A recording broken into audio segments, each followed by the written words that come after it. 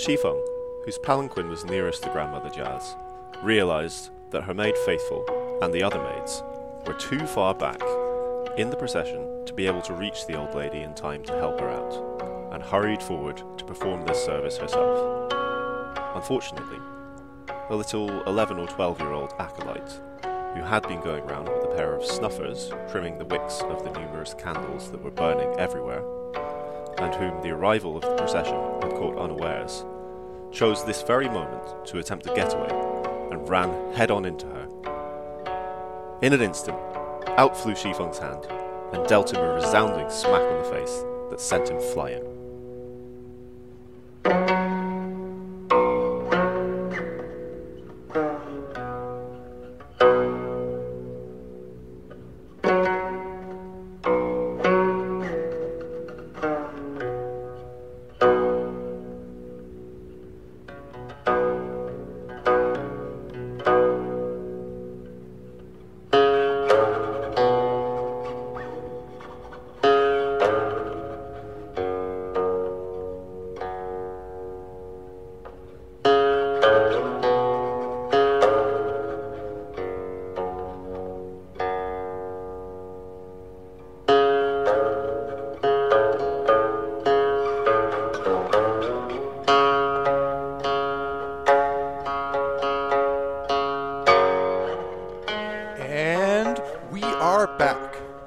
Greetings, everybody. Welcome back to another installation of Rereading the Stone. This is Kevin Wilson, joined as always by William Jones.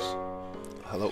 Today we're going to deal with Chapter 29, in which the greatly blessed pray for yet greater blessings, and the highly strung rise to new heights of passion. This is kind of an interesting chapter. So what do you think? Any first impressions, or you want to do the... You want to do the rundown first, the kind of the recap and review? Yeah, sure. The recap, thankfully, is mercifully quite short. So in the last chapter, 28, we'd left Bao on the ground weeping after hearing Dayu singing this very tragic song. She sees him and sneaks off, and then he eventually pulls himself together and follows. He catches up with her, and, they have a little argument. He wants to know why she chooses to ignore him instead of telling him her feelings. And he says she can get angry, but please don't ignore him. Anyway, in a subsequent scene, Bao and his mother and various others are discussing medicine for Dayu, and he suggests some kind of frankly ludicrous medicine. He looks around for others to back him up, including Dayu and his other cousin, Bao Chai, but neither of them gives him the kind of vindication he's looking for. Sometime later, he goes for dinner with his cousin, Xue Pan, at the house of the son of a general, Feng Ziying, with a couple of others. And while they're at the dinner party, Bao Yu proposes a drinking game involving poetry composition. So everyone manages to complete the game except for Xue Pan. But during the game, we get quite a lot of illustration of the characters' maybe kind of inner desires, fears, and hopes. Also at the dinner, Bao Yu meets one of the other guests, an actor named Jiang Yuhan, and exchanges belts or sashes with him as a gesture of friendship. When Bao Yu gets home, he realizes the belt that he gave away wasn't his, but his maid Aroma's, and she's kind of angry with him. To make it up to her, he tries to gift her the belt that he received, and she's not very pleased with this, but she reluctantly accepts it and stashes it away. And then at the end of the chapter, the family receives some gifts from the imperial palace. One of the young women of the household, Jia Yuanchun, was made an imperial concubine sometime previously, and she periodically sends gifts and other things back to her family home. And in this case, there are lots of different types of gift packages for people of different kind of standing within the household. Anyway, Bao Yu receives the same gifts as his cousin Bao Chai, but not the same as Dayu. And so this causes a bit of a squabble because there's this kind of implication that Bao Yu and Bao Chai are intended to be married by this gesture. Anyway, he goes to speak to Dai Yu, and a fight erupts, which is then interrupted by Bao Chai. Bao Yu is temporarily transfixed by Bao Chai's beauty until Dai Yu flicks him in the eye with her handkerchief, and there ends the chapter. In this chapter, we have the resolution of that scene, and then the whole family and almost all of the servants go off en masse to visit a temple, to make offerings, but also to watch some plays. And while they're at the temple, various interesting things happen, and then eventually they return. And on return, Bao Yu and Dai Yu again get into an argument. This time of the kind of blazing variety. You know, this is a quite a big one, and that's where we leave the chapter. So yeah, impressions overall. What do you think? You know, this chapter feels to me kind of like a day in the life, even though because these lives are so kind of grand. You know, it's a day in a kind of a regal, eloquent life. You know. But at the same time, you see a lot of like squabbling and awkwardness and pettiness. So it's kind of it's also behind the scenes. It's kind of deconstructing the illusion of like wealth and privilege. You know, there's also some really kind of interesting kind of sociological details that I hope we can highlight, and also some kind of some subtle like hints as to things that might be about to happen, as to important relationships that we haven't seen too much of, but which are going to be more important later on.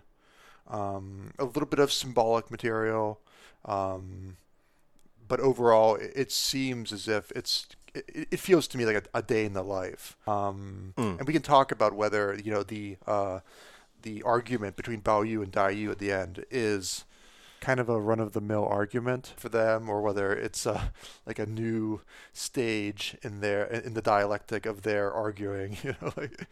It has a kind of like extremely reflexive, like, well, you expect this of me, but I expect this of you. And it feels a little bit like you're stuck in like Hegelian treatise. I do think so. Yeah, it's very much like you think that I think that you think, but in fact, I think that you think that I think that you think that kind of that level of complexity. I generally agree. I do also think that the way their relationship exists is not maybe predominantly, but a substantial part of it is through argument. That seems to be one of the ways that they just seem to express their feelings for each other. Yes, yeah. And that's maybe because they're struggling to understand or properly express or channel them. But it does seem like, in that respect, that things have been kicked into a slightly higher gear, and in a way, this feels like a little bit of a turning point, a little bit of a hinge in the plot overall. And this is chapter 29, so this seems like a good moment for a hinge to occur. Especially if we fall into the tradition of emphasizing the first 80 chapters of the novel. Right, there's a question of the authorship of the last 40, and so if we take the first 80 as a unit unto itself, 29 seems pretty significant. Yeah, you're hitting 30. Yeah. So do you want to just jump right in, maybe? So how about we? Yeah, sure. So is there anything we want to close up on from last time? Yeah. What do you think? There isn't really too much to say. So we mentioned that Dai Yu flicks her handkerchief at Bao Yu, catching him in the eye. And she pretends it was a kind of a mistake. She was meaning to flick at something else. But I don't think there's too much to say there. It reminds me just slightly of, how Feng Ziying tells this like absurd story of how he got a black eye because one of the hunting birds, like a hawk or falcon or something, like flew past him and flicked him in the eye with its wing. I was just reminded of that here. Oh, because it that's seemed interesting. kind of like so improbable as well. I feel like in his case, it's maybe that he was just he got into a fight. I imagine that he's the type to you know, yeah, get into fisticuffs, but yeah. Okay, so that little scene having ended, it begins with Wang Xifeng, who we've said before is, one of the most important women in the Jia household. She's this kind of ball of energy. She kind of runs the whole household, and she has been making arrangements for the purification ceremonies due to begin on the 1st of the next month at the Taoist temple of the lunar goddess, which here I think is Qing Shu Guan, I think is right. Yeah, Qing Shu Guan. So right. clear emptiness, basically. And so Qingshu is also, it's kind of another term for Yuegong, kind of the moon palace. Got it. That we know in connection with Chang'e, all the kind of that mythological material. And also a lot of the references to the Guishu, the cassia tree, that we've seen a few times, in terms of like academic achievement. Yeah, it's somehow tied up in this mythology of the moon, right? So we know that this time of year we're getting into summer here, and it seems to be very, very hot. So a common refrain in this chapter and in subsequent ones is that characters are too hot, and it's making them either kind of angry or frustrated or kind of lethargic, and just unwilling to go out and socialize or do things. I feel that a little bit today. It feels like spring has already like sort of passed, and I feel the summer heat already. It's very frustrating. It's too fleeting. I don't know. Yeah. Well, Southern California will do that to you, I guess. To be honest, it's the same here. Hong Kong is just like, you just hit a switch and suddenly it's unbearably hot for like 5 or 6 months. Originally, it's just going to be Wang Xifeng, and she's going to invite Bao Yu, Bao Chai, and Dai Yu to go with her to watch these plays. But eventually, it kind of spirals, and more people get invited. And then word spreads among the servants, and each of them want to go, so they convince their respective masters or mistresses.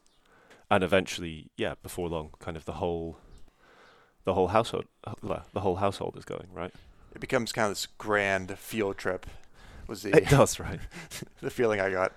And in the in common with most field trips, it's a bit disorganized and chaotic. Yes. And so their arrival upon the Taoist temple has a lot of kind of really rich imagery that I was hoping we could maybe touch upon. I think that the scene, one of the ones I've got marked is the scene where all the servants are listed. Basically, everyone is in all of their carriages, and it's all kind of listed out. Right. I'm not sure if we want to go through all of it. It's almost like there's a whole page, basically, of who's in which carriage. It's a great chance to do yet another like maid review.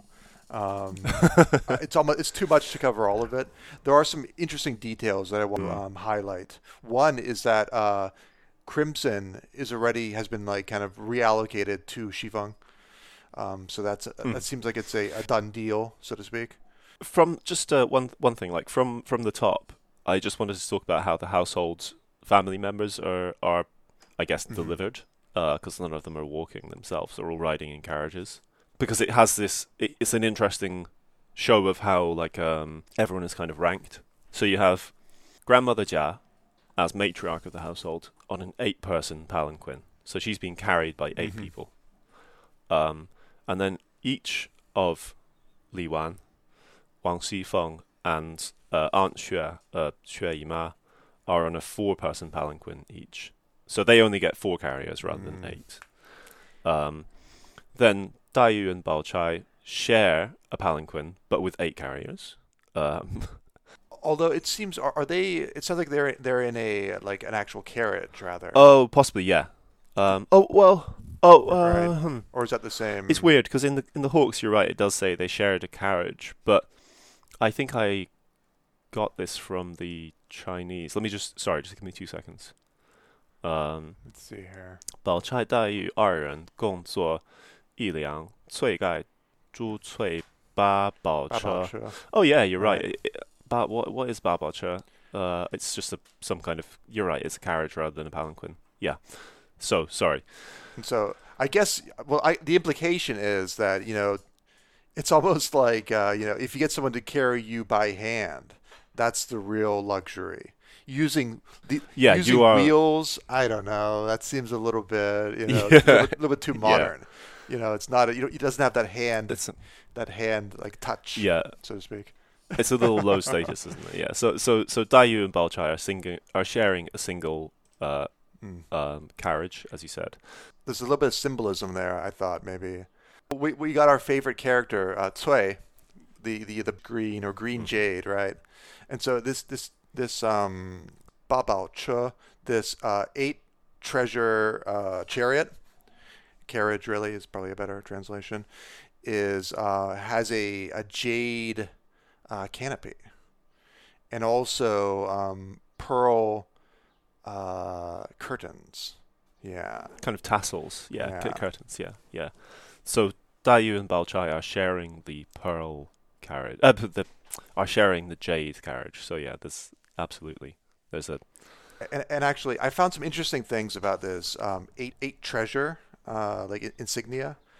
This has a kind of an old. Has a long pedigree. And it seems like it was originally like an explicitly royal kind of pattern, which was heavily regulated. Actually, in the Tang legal code, there's one line where if anyone who tries to fabricate this, the 8 treasure pattern, could be subject to beheading.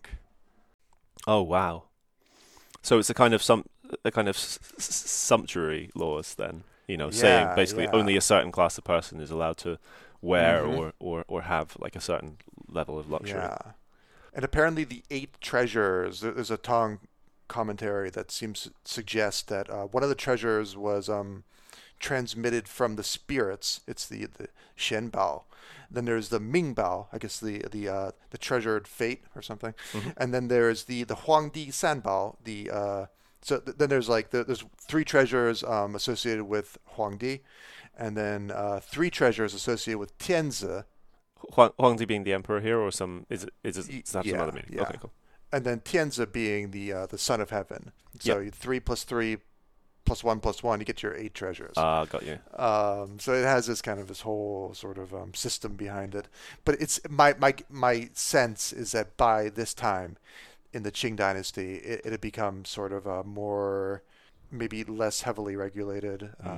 So nobody's going to have their heads maybe chopped accessible off to just powerful families, if not the general public. So we should have no fear that Bao Chai and Dai Yu are going to be decapitated for riding in this. Not for this. Yeah. So then following behind them, you have the 3 Chuns, Ying Chun, Tan Chun, and Xi Chun, sitting together in a single carriage. And this one is red wheels, 朱轮, and a kind of grand canopy, 华盖. Okay. Not bad. And so I guess like less significant symbolic importance there.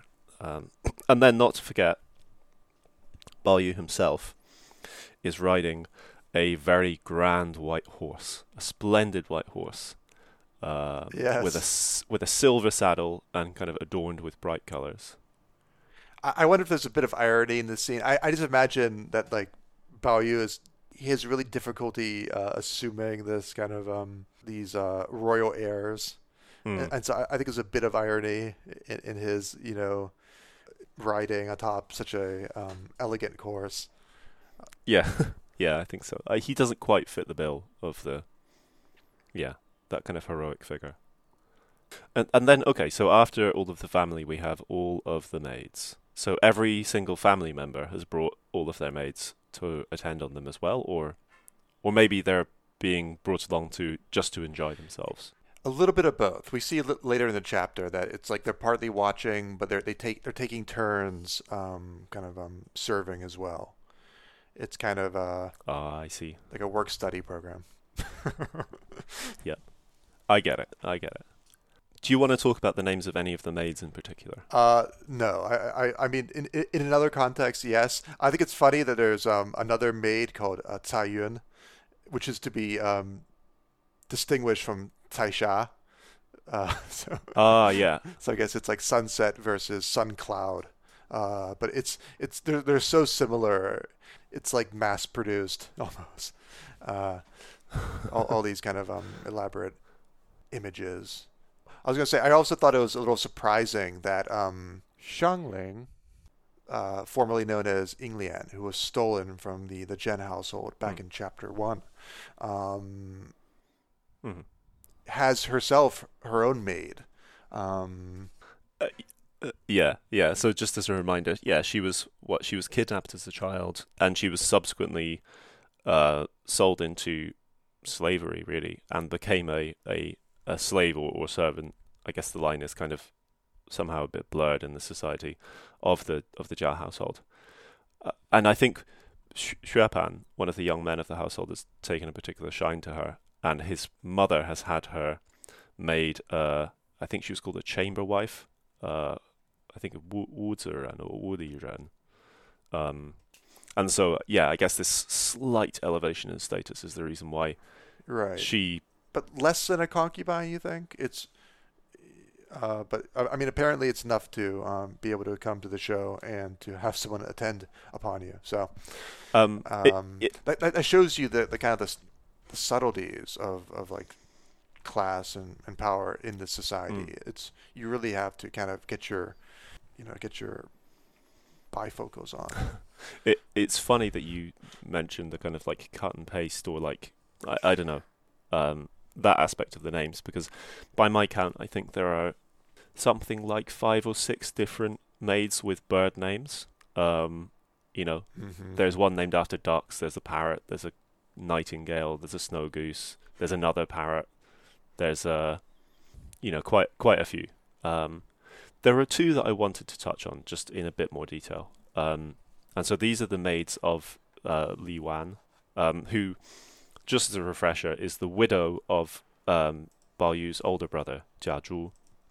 And he died prior to the beginning of the narrative. So we never really kind of met him. And she has this young son, Jia Lan, and she is almost unbelievable as a character because she's the kind of like perfect model of the kind of dutiful widow and mother, and so she kind of embodies, I guess, a sort of Confucian ideal of kind of, I guess, nobility and purity in a way. And so she's often associated with like white, the color white, right? And the kind of like white silk. Mm-hmm. And so her 2 maids are, in the Chinese, are called Su Yuan and Bi Yue. So it's kind of like white cloud and jade moon, roughly. Yeah.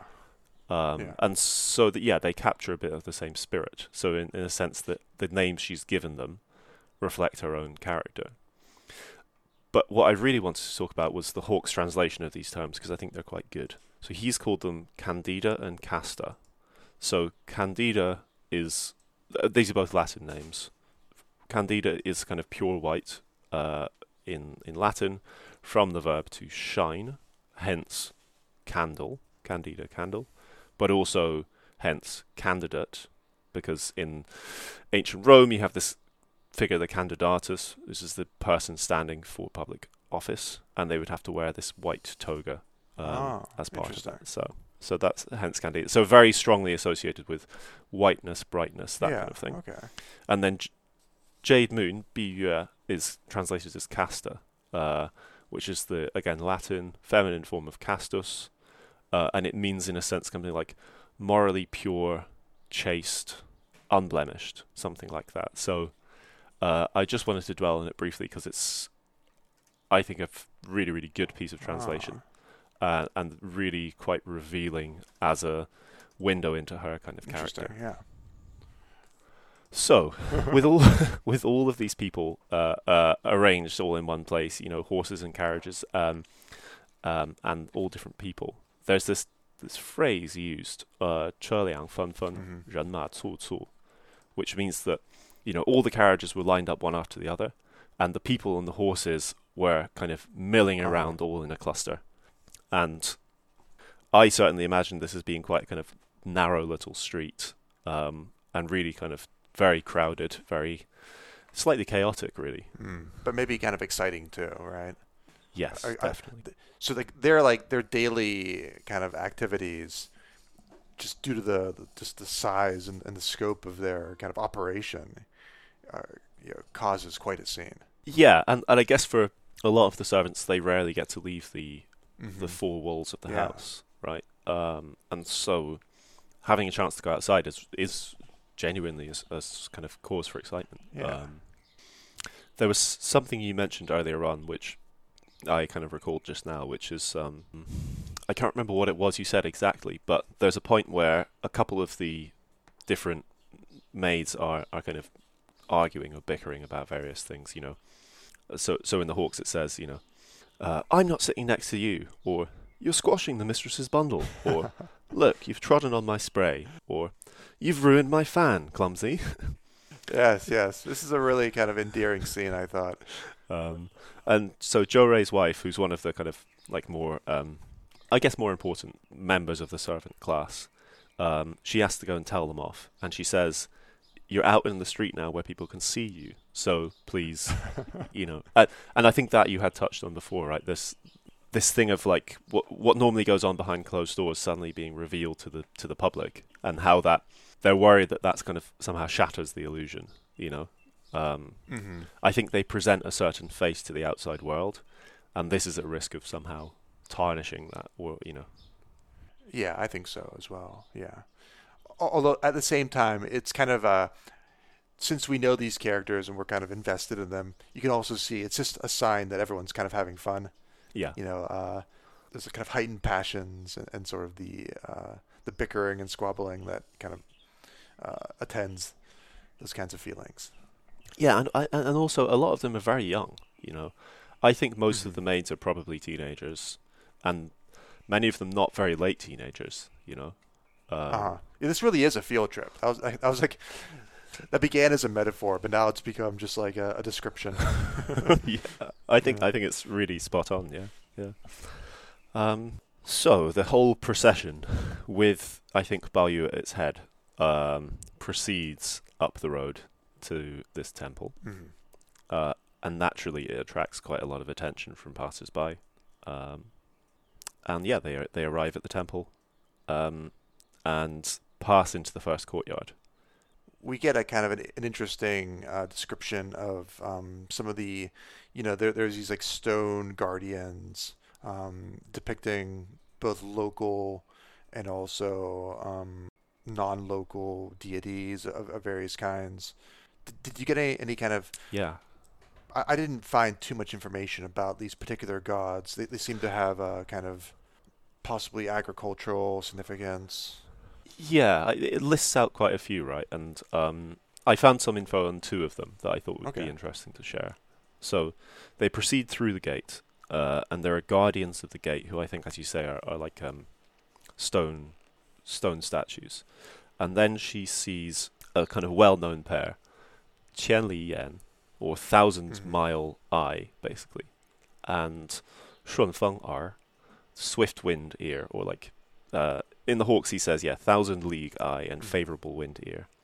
And then you see other ones, the city god and local gods, Cheng Huang and these kind of ones.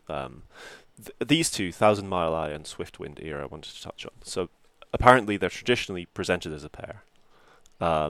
In the Chinese novel Journey to the West, Xi You Ji, they're apparently spirit generals of the Jade Emperor.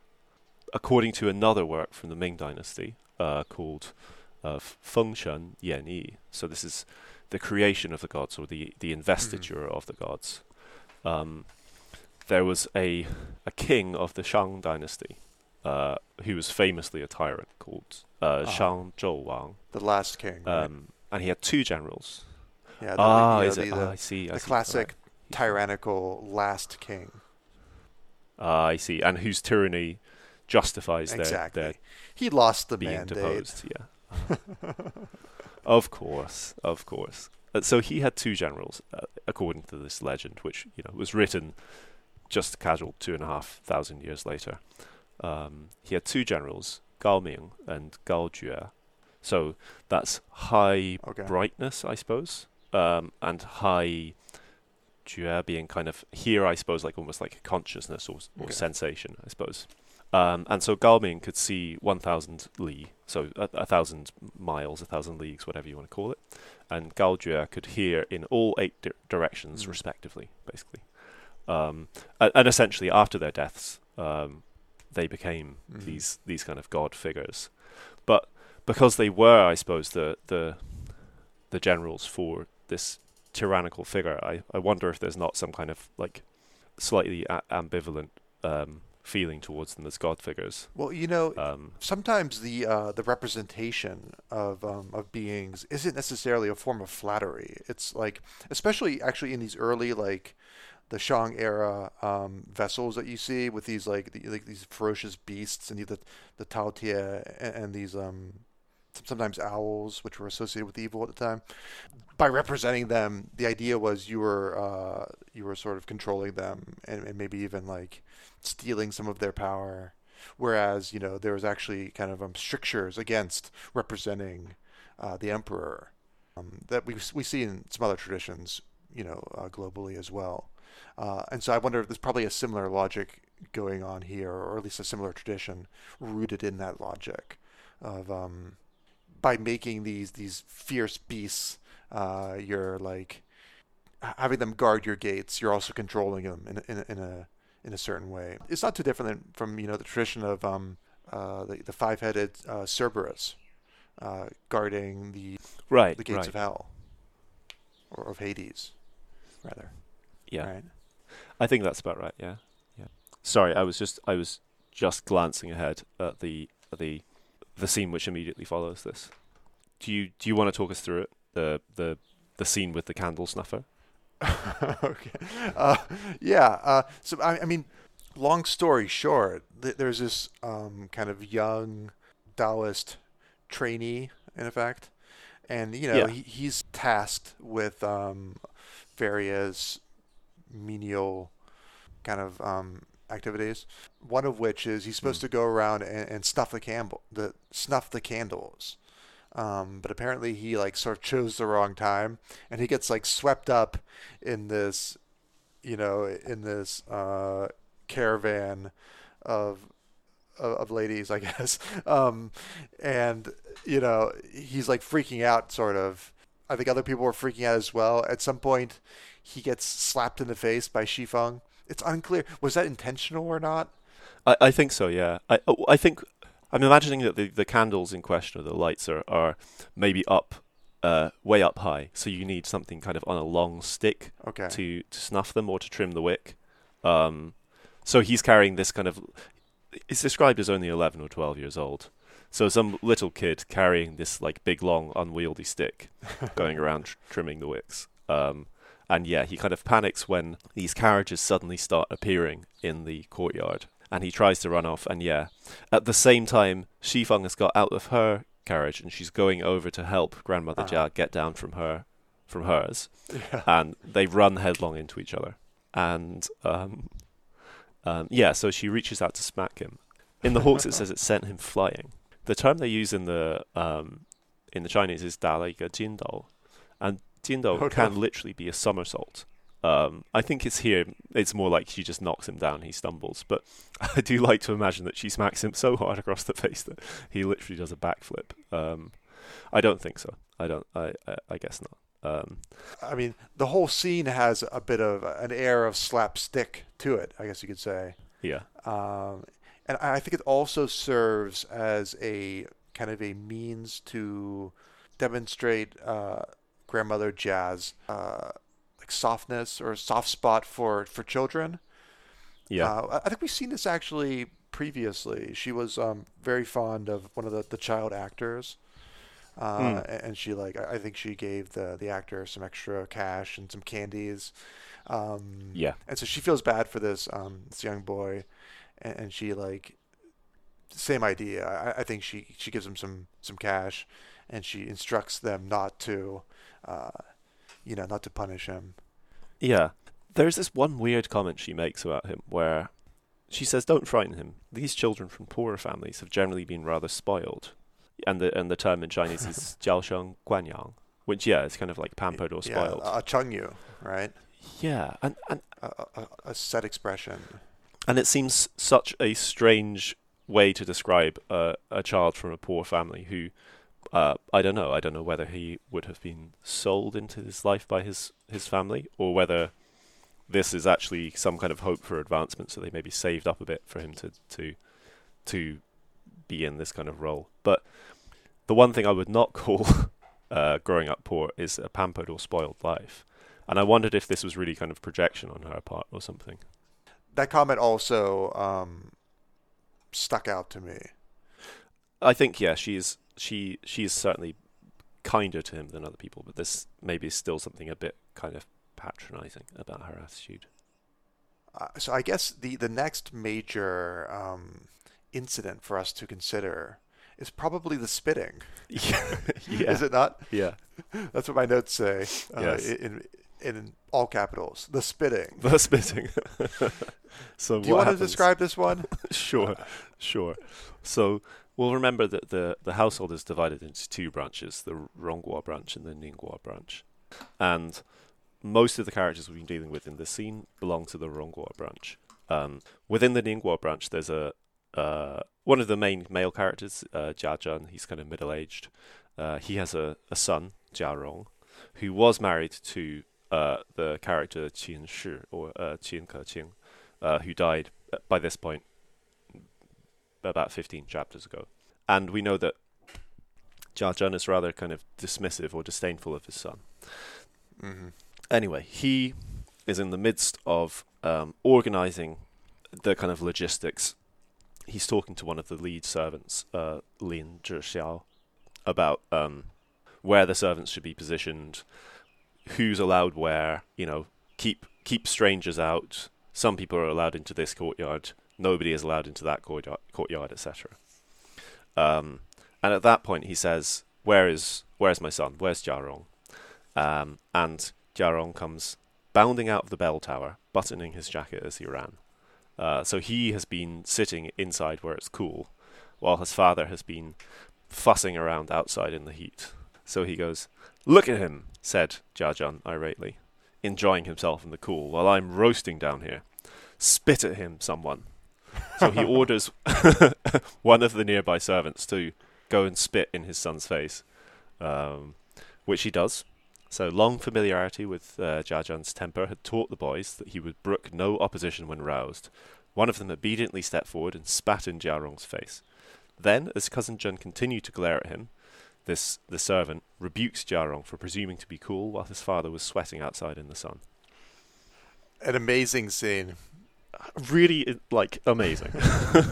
Could you imagine being in the state of mind where I guess you want to spit on somebody, but you're so elite that you have to delegate the labor of spitting? It's amazing. It reminded me a bit of, in some more trashy television, there's a common element which you'll see is that when someone's arguing, someone will throw a drink in their face. If two characters are arguing, one of them may throw it. Right. If they're holding a drink, they'll splash it in their face. Yes, usually in a restaurant. Yeah. And I was wondering if someone was ordering one of their servants, throw your drink in his face. That was kind of the equivalent, I imagined. It's such a strange tension, because you think spitting on someone is the kind of thing that you would only do if you're just so completely taken with anger that you have no, it's an anti-reflective gesture. It's so crude, but here it's entirely kind of thought out. to the extent that it becomes part of this like system of kind of like conspicuous pleasure. It has a little bit of like the kind of thing you'd see in Thorstein Veblen's Theory of the Leisure Class. Like it's like being unwilling to engage in any labor whatsoever, not even, you can't even be the executioner of your own kind of vile, the expression of your own vile sentiments. It's amazing. Yeah, he's so noble and elite that he orders the servants to spit in his face. And and this is the same character that we think probably contributed to the death of Jarong's, beloved wife, right? The most positively portrayed character in this whole story. So I don't know whether this is supposed to be ridiculous or supposed to like make us hate Jia-Zhen even more, or like, or whether this is simply the author, like recording them as he sees them. This is purely the facts, kind of thing. Yeah, I feel like there is ultimately that. In this book, mostly is exactly he's calling it as he sees it, kind of thing. But there's some hints of kind of critique, slightly ironic, humor, I suppose, in it, and critique contained within that. Like we talked about the title of this chapter being the greatly blessed pray for yet greater blessings. It's hard to say. And I mean, they've come to the temple to make an offering, but really in the kind of transactional nature of their, I suppose, religious practice, they're hoping for yet more kind of blessings to be laid upon them. And in that, I think there is a sort of like slight critique or recognition maybe that among those who are already wealthy, there's just constant like grasping ambition and aspiration for yet more wealth. Like there's never enough. Okay, yeah, they're like in a wealth and fame like Ponzi scheme or something. It's out of control. There's no fundamental anymore. Yeah. Okay, so I think we properly represented the spitting. I guess the next major event is the introduction of Abbot Zhang, and so this is kind of an interesting character. Maybe I should just read. There's a passage in the translation that kind of sums up Abbot Zhang's credentials and his past. Cousin Jen was aware that, lo, Abbot Zhang had started life a poor boy and entered the Taoist church as proxy novice. A former emperor had, with his own imperial lips, conferred on him the title Doctor Mysticus, and he now held the seals of the Board of Commissioners of the Taoist Church, had been awarded the title Dr. Serenissimus. Serenissimus? Dr. Serenissimus by the reigning sovereign, and was addressed as Holiness by princes, dukes, and governors of provinces. He was therefore not a man to be trifled with. So as for these terms, we're thinking that Dr. Mysticus in the Chinese is Da Huan Xianren, whereas Dr. Serenissimus is Zhenren. And what he has as holiness is Xian Xian. So as for Serenissimus, the idea of Zhenren is a kind of a distinctly Taoist term. When I was thinking about this, it makes sense of all these different titles. I was kind of reminded of the distinction you hear sometimes between transcendent versus transcendental, right? And so the idea being that something that's transcendent is something that has kind of started out in the ordinary world and has risen above, whereas something that's transcendental is arguably, it's always been kind of a separate kind of discrete entity, right? Okay. And so I think in the Taoist tradition, these Zhenren are usually kind of like mortal beings that are transcendent in the sense that they've transcended mortality. And so this is what Jia Jing is trying to be, right? Yes, exactly. Okay. Yeah. But whereas I thought the term Dr. Mysticus is a little bit different. That's the Huan Xianren. It's interesting because we see the Da Huan again that we encountered before in chapter 5. I guess it's a way to remind us that the chapter 5 like dream imagery was kind of part Taoist, part Buddhist. And so a lot of these ideas of the great fantasy, maybe it's like it's tempting to associate that with kind of the Buddhist notion that the this mortal world is simply a dream, an illusion that has to be, you have to pierce through the fantasy or whatever. But actually, it's not so simple. There's also some Taoist imagery that's kind of being mixed in here, and we see a little bit of that here in these titles. So, for want of a better comparison, is this like a Pope figure, or someone more like, I don't know, like Archbishop of Canterbury or whatever? You know, like someone of, this is really one of the top guys within the. It sounds like it, right? Within, I mean, yeah, it's ridiculous to use the term, but like the Taoist church, as it were. Yeah, maybe not Pope, but maybe one rung below. He's a cardinal or maybe? something. Yeah, or cardinal. Okay, yeah. Okay. It's interesting. Okay. Yeah.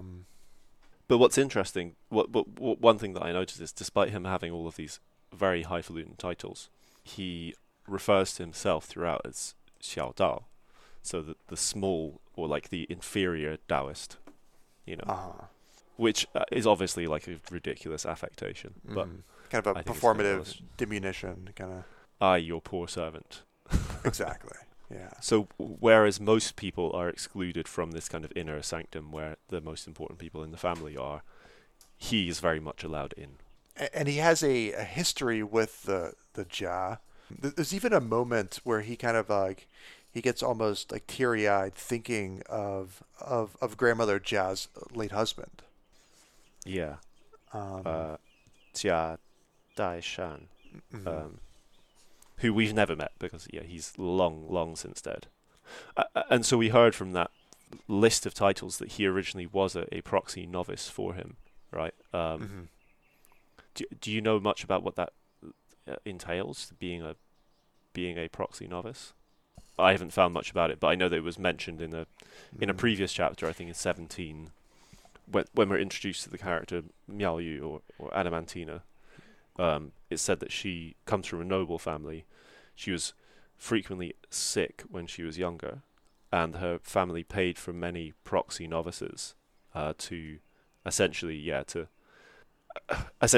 as her stand-in in like observing religious rites, I suppose. But none of that was really effective until she actually kind of took the veil herself and became a nun. Yeah, it really feels like you're getting someone to pray for you, and it's also probably a way for I guess, members of poorer families who want to enter into religious service too. It's like they're getting sponsored in effect. It's an economic kind of they're paying their tuition, so to speak.